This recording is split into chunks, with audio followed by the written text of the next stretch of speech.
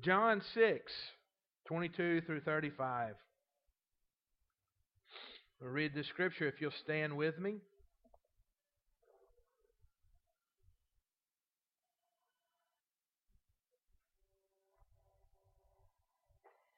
John 6, 22.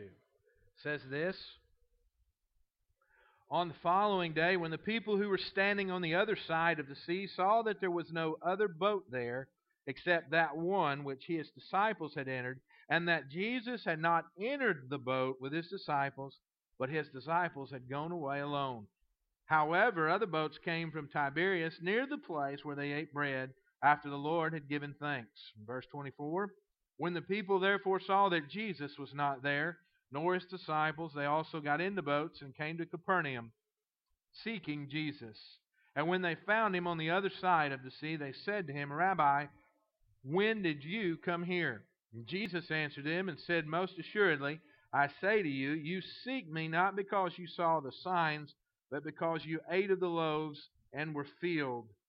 Do not labor for the food which perishes, but for food which endures to everlasting life.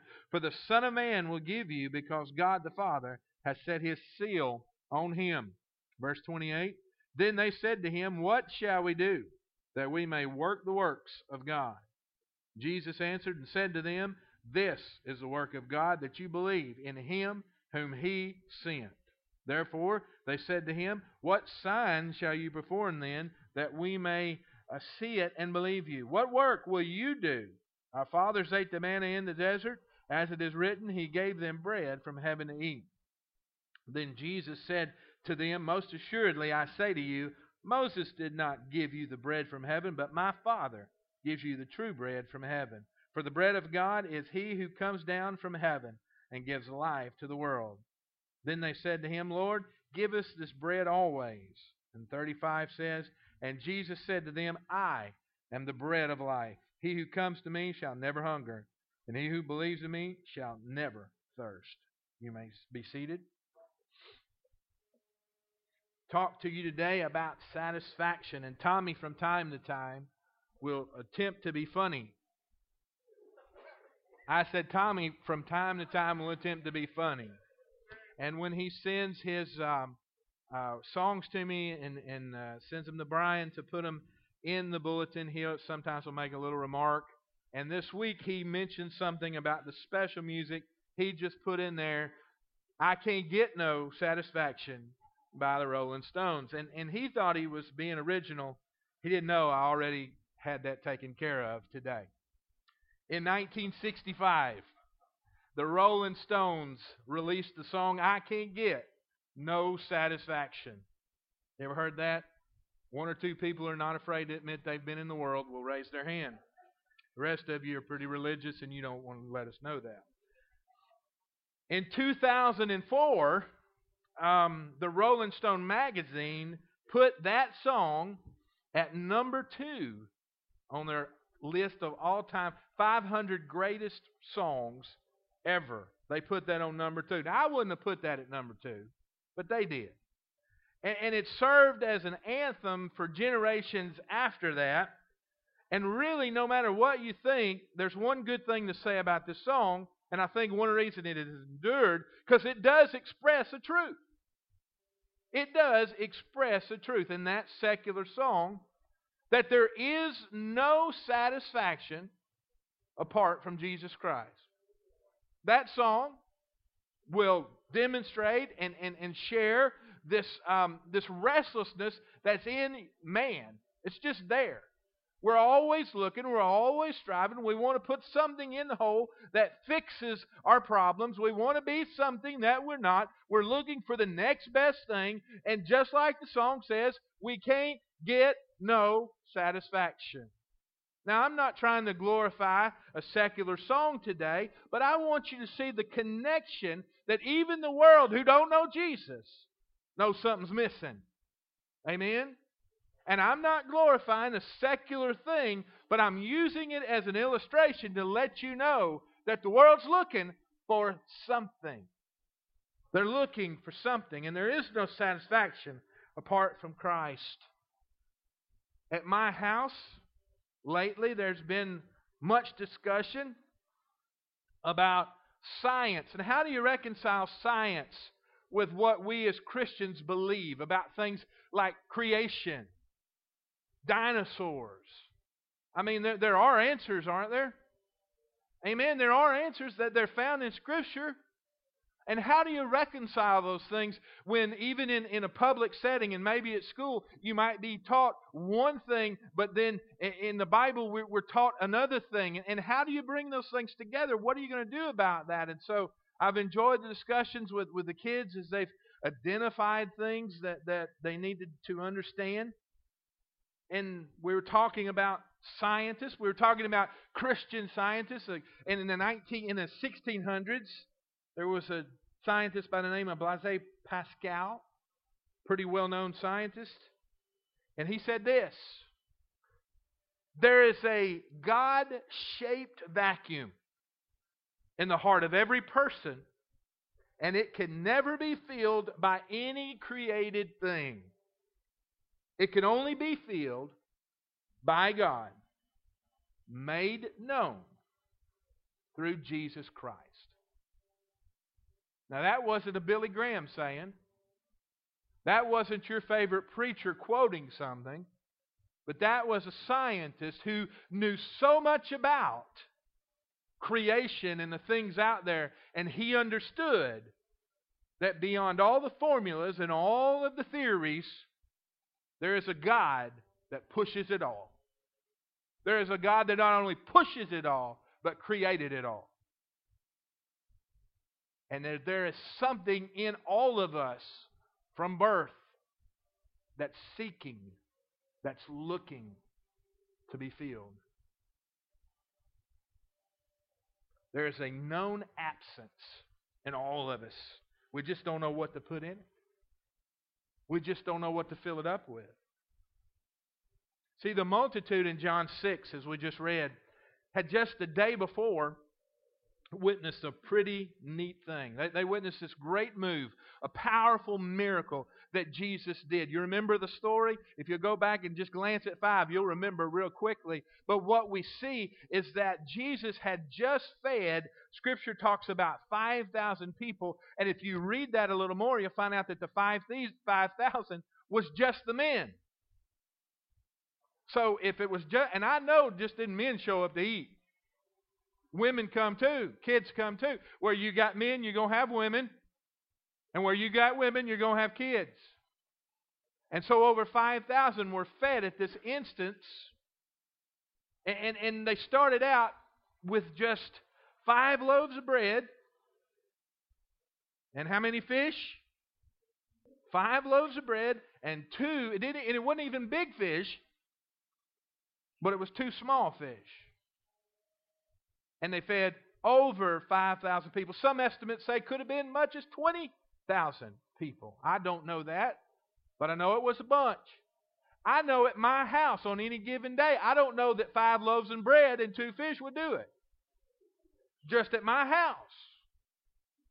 Much less thousands of people hungry, wanting to eat. And so you see that this multitude the day before had witnessed a miracle of God said, this is what we're going to do. You sit down. You start to sort it all out. And they just kept sorting, and they kept on sorting, and they kept on passing, and they kept on passing. And they didn't know where it came from, but it was there. And there was something different about this meal, because not only did, and we say this all the time, that Jesus fed the multitude. But I want you to know that Jesus didn't just feed the multitude, He filled the multitude. Do you understand there's a difference in eating and getting full? Do you understand?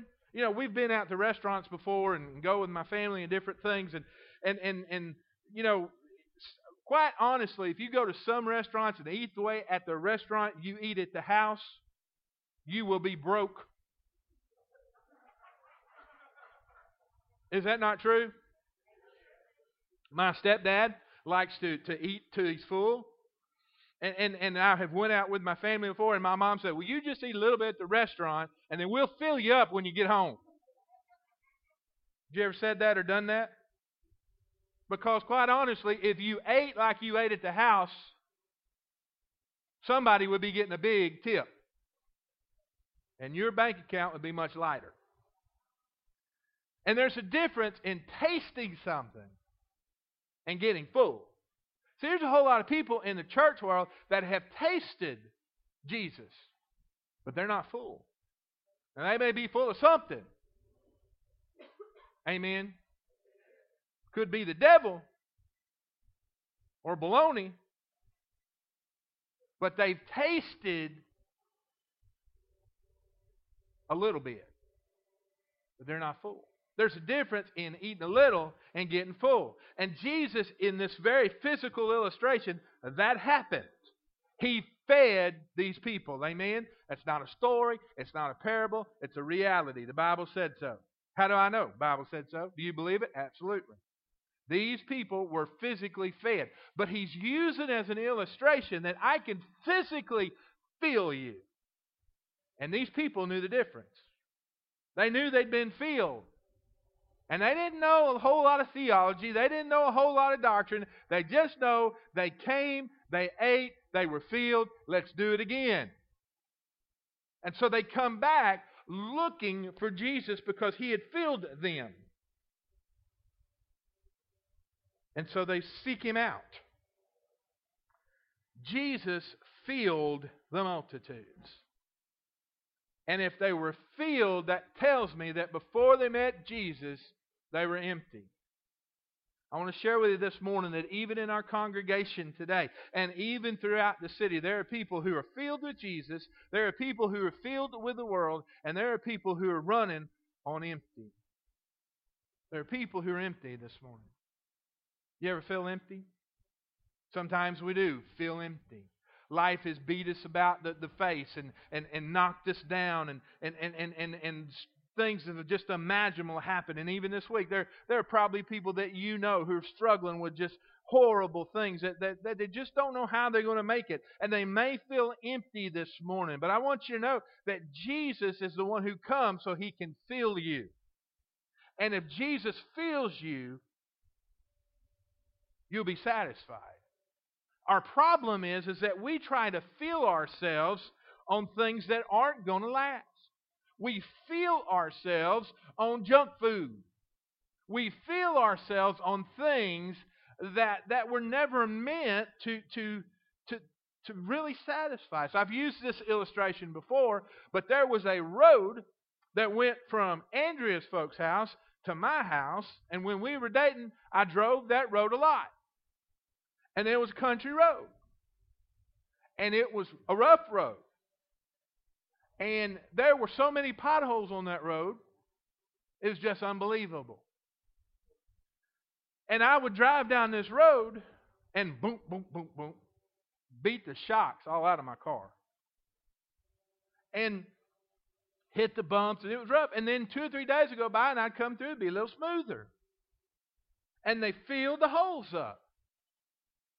And I'd rock along for another 2 or 3 times of going across it. Not too bad. But eventually it would rain. The weather would change. Things would happen. And about a week later, bump, bump, bump, bump, bump. Because you can't fill a pothole up that's going to stay filled up. Only way to fix it is repave it. And do the whole thing. You might say, well, I've never been to that road. I just had an illustration. Most of you're going to love this one. Elementary school, Redwater. Ever been there? You know, when you come in there for the longest time, there are potholes right there, wouldn't it? Here lately, it's been better, hasn't it? Did they repave that a bit? They filled it with what it needed.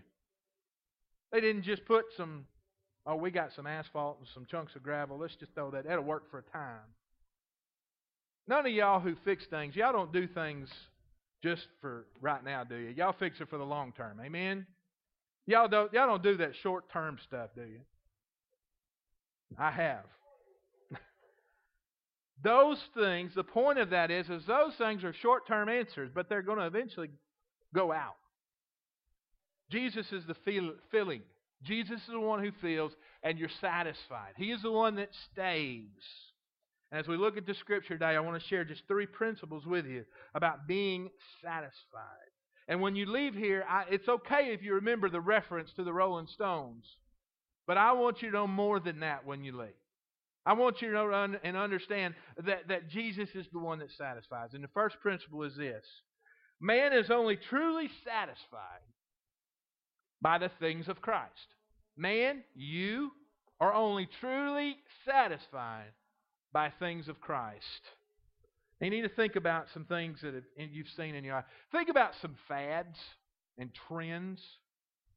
Can you think of, every so often things come back. You remember when bell bottoms were in style? And then they came back. And then they went out again. And they'll be back. I know they will. You can't get rid of that stuff. I mean, there are certain things that are here and they're gone. Okay? For men, a couple years ago, and the trend is short hair. And then the next thing, somebody named Bieber comes along. And it's all messy hair. That's what I call it. I knew I'd get Emma. And then it won't be long and somebody else will come along and we'll be back to short hair again. And Tim and I will be in style. We understand that trends come and trends go. And it's just the way it is. I mean, people will buy things today that think, oh, this is the thing that's going to change my life. And about a month later, you'll be selling it in a garage sale. What are you talking about? Things like the Ab Flex. You ever had one of those? Those were the neatest things for about 15 minutes. And it's the answer today, but tomorrow, I wouldn't give you a nickel for it.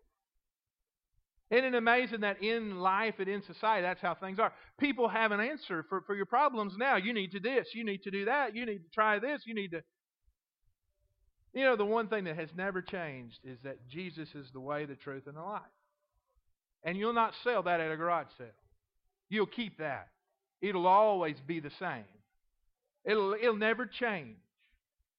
Isn't it amazing that the things of Christ never really change? Now, you could change the way we do things sometimes. We might change styles and methods, but the truth of this Scripture is just the same as it has always been. And if I make it another 20, 30, 40 years, and then I check out of this life and we're still going on, it's still going to be the same. It's not going to change. And people spend their lives trying to find out what or who is going to make them happy. But I want to tell you that stuff won't fulfill you. Another person will not complete you. I think part of our problem sometimes is that we think our answers are found here in the things we have or the relationships we have. We've got to be very careful to understand something. That if we lose everything we own and everybody forsakes us, we can still be completed in Jesus Christ. Don't mean that we won't hurt. Don't mean we won't suffer loss. But we're not defined by the outside stuff. We're defined by the Spirit on the inside of us. And if the Spirit isn't on the inside of us, then we're empty. And we have the vacuum that Pascal mentioned. You might say, well, that's kind of harsh, and I'm not sure I really like that. But it's true. And it's said in love for you to understand that you can do all things, the Scripture says, through Christ who strengthens you. But the reality is that you're going to have to make sure that you're trusting Christ to do it. You got to have Him. A lot of people claim the promises of God, but don't really have Him. Have you ever noticed that? A lot of people will quote Scripture better than the quote-unquote believers, and yet don't have the Spirit because they never really trusted Him in a relationship. So, we need to understand that man is only truly satisfied by the things of Christ. Now, these people that we read in Scripture in John 6 didn't have a whole lot of answers, did they? They didn't know how Jesus did that. They didn't know, probably a whole lot about the Trinity. They probably didn't know a lot of things that you and I, being so smart, understand and know. But they did know one thing, that on a very basic level, this was the only time they had ever experienced true filling, true satisfaction. They knew something was different. And they knew that they experienced it in the presence of that man. And now that man is gone, and I want to be filled. Let's find that man.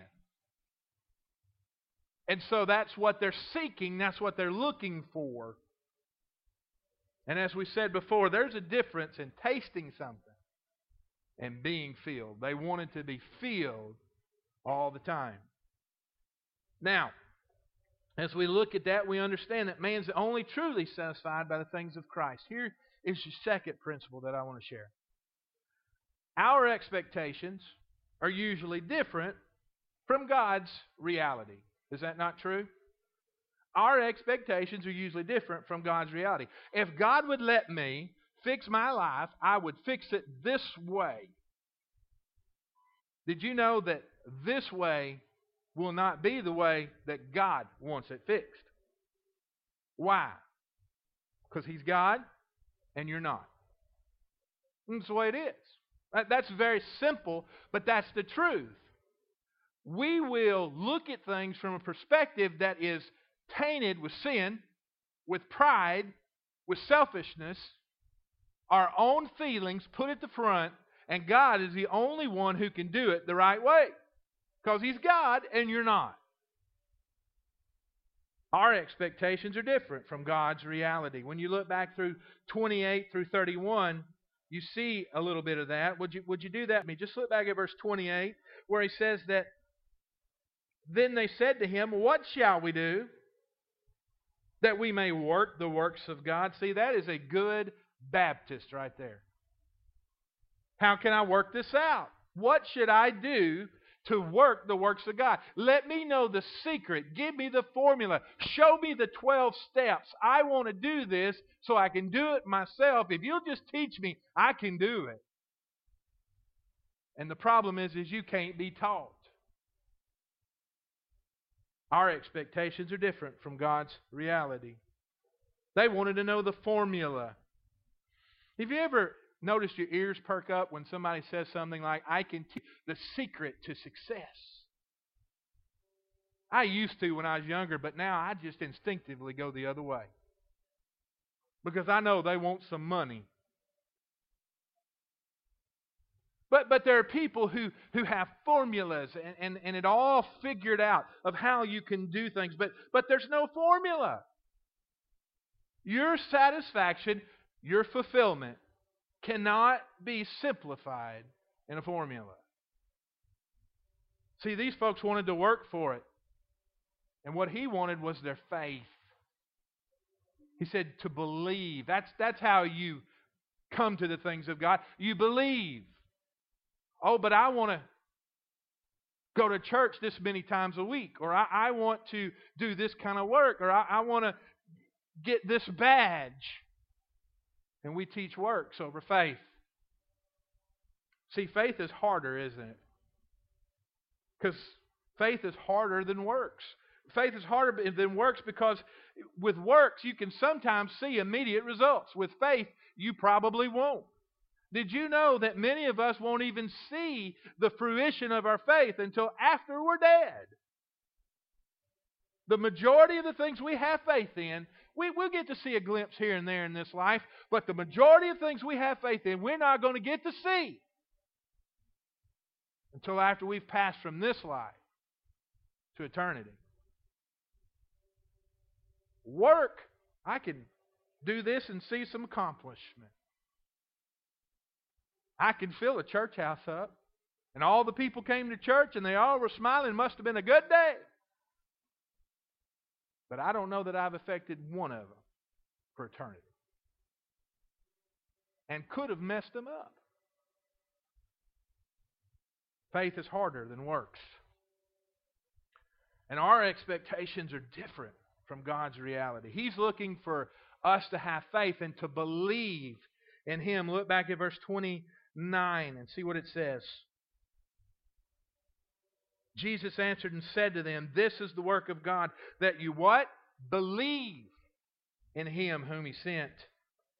They're still trying to figure it out in verse 30, and they say, "Therefore they said to Him, what sign will you perform then?" Isn't that just like us? We want to see a sign. We want to see lights. We want to see smokes. We want to hear the sounds.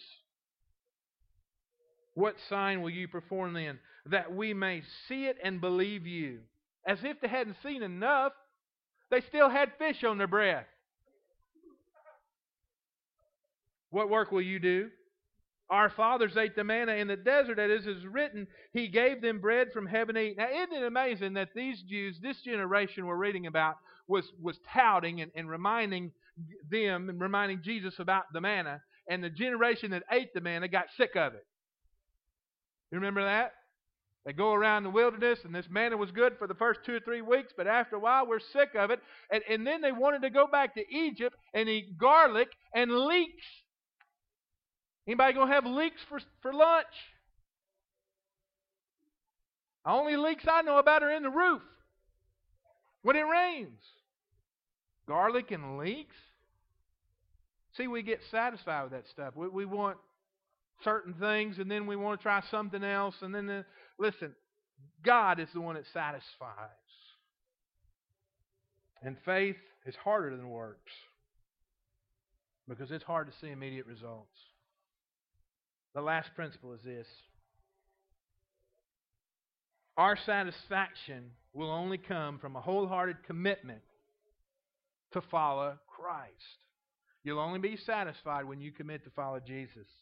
Look at verse 35. "And Jesus said to them, I am the bread of life." Now, we've heard this scripture before, so it really don't throw us. But can you imagine hearing this for the first time? What you might think? You're the bread? He says, "I am the bread of life. He who comes to me shall never hunger, and he who believes in me shall never thirst."